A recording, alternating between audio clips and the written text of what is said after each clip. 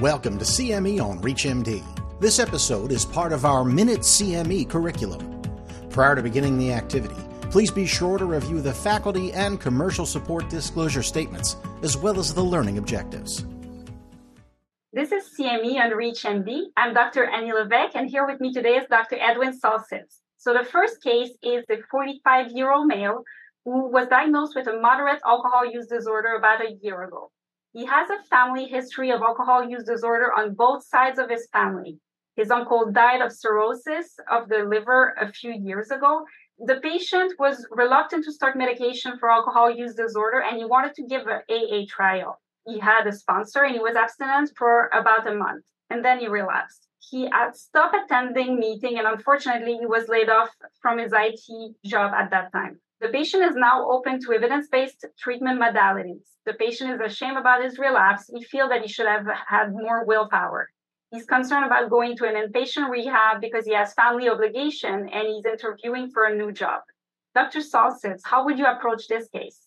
Well, this is a fairly typical case, and one of the major things it shows is that stigma is still very pervasive when people have an alcohol use disorder. They feel ashamed.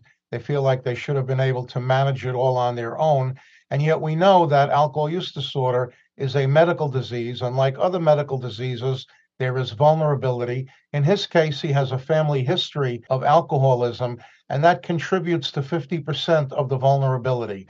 He also was concerned about going to an inpatient rehab treatment program, and some people think that that's the only treatment that is available, whereas outpatient treatment, either by a PCP or by a psychiatrist or an addiction medicine specialist, along with behavioral treatment from a psychologist, can be very effective and can really reduce stigma.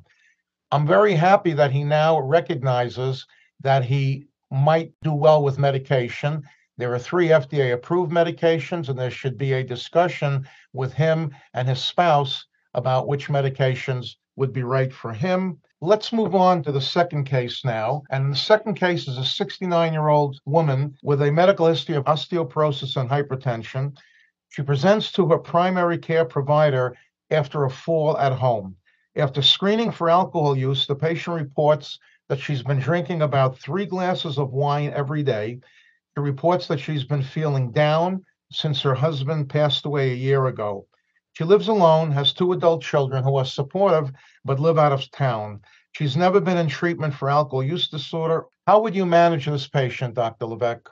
So first of all, she has a number of risk factors for complication from her alcohol use. Her older age put her at a higher risk. We know that with aging, there are some changes in body composition and in a liver metabolism that take place and that increase the likelihood of complications. And then on top of that, she also has some medical comorbidities that could be exacerbated by alcohol use. She has high blood pressure and she has osteoporosis. If she falls, she's at higher risk of fractures. And then the fact that she's a woman. Women are at higher risk of complications because, again, of different body composition, and they also have lower level of enzymes to metabolize alcohol. So the first step I would take with her is to determine if she needs medically supervised detoxification.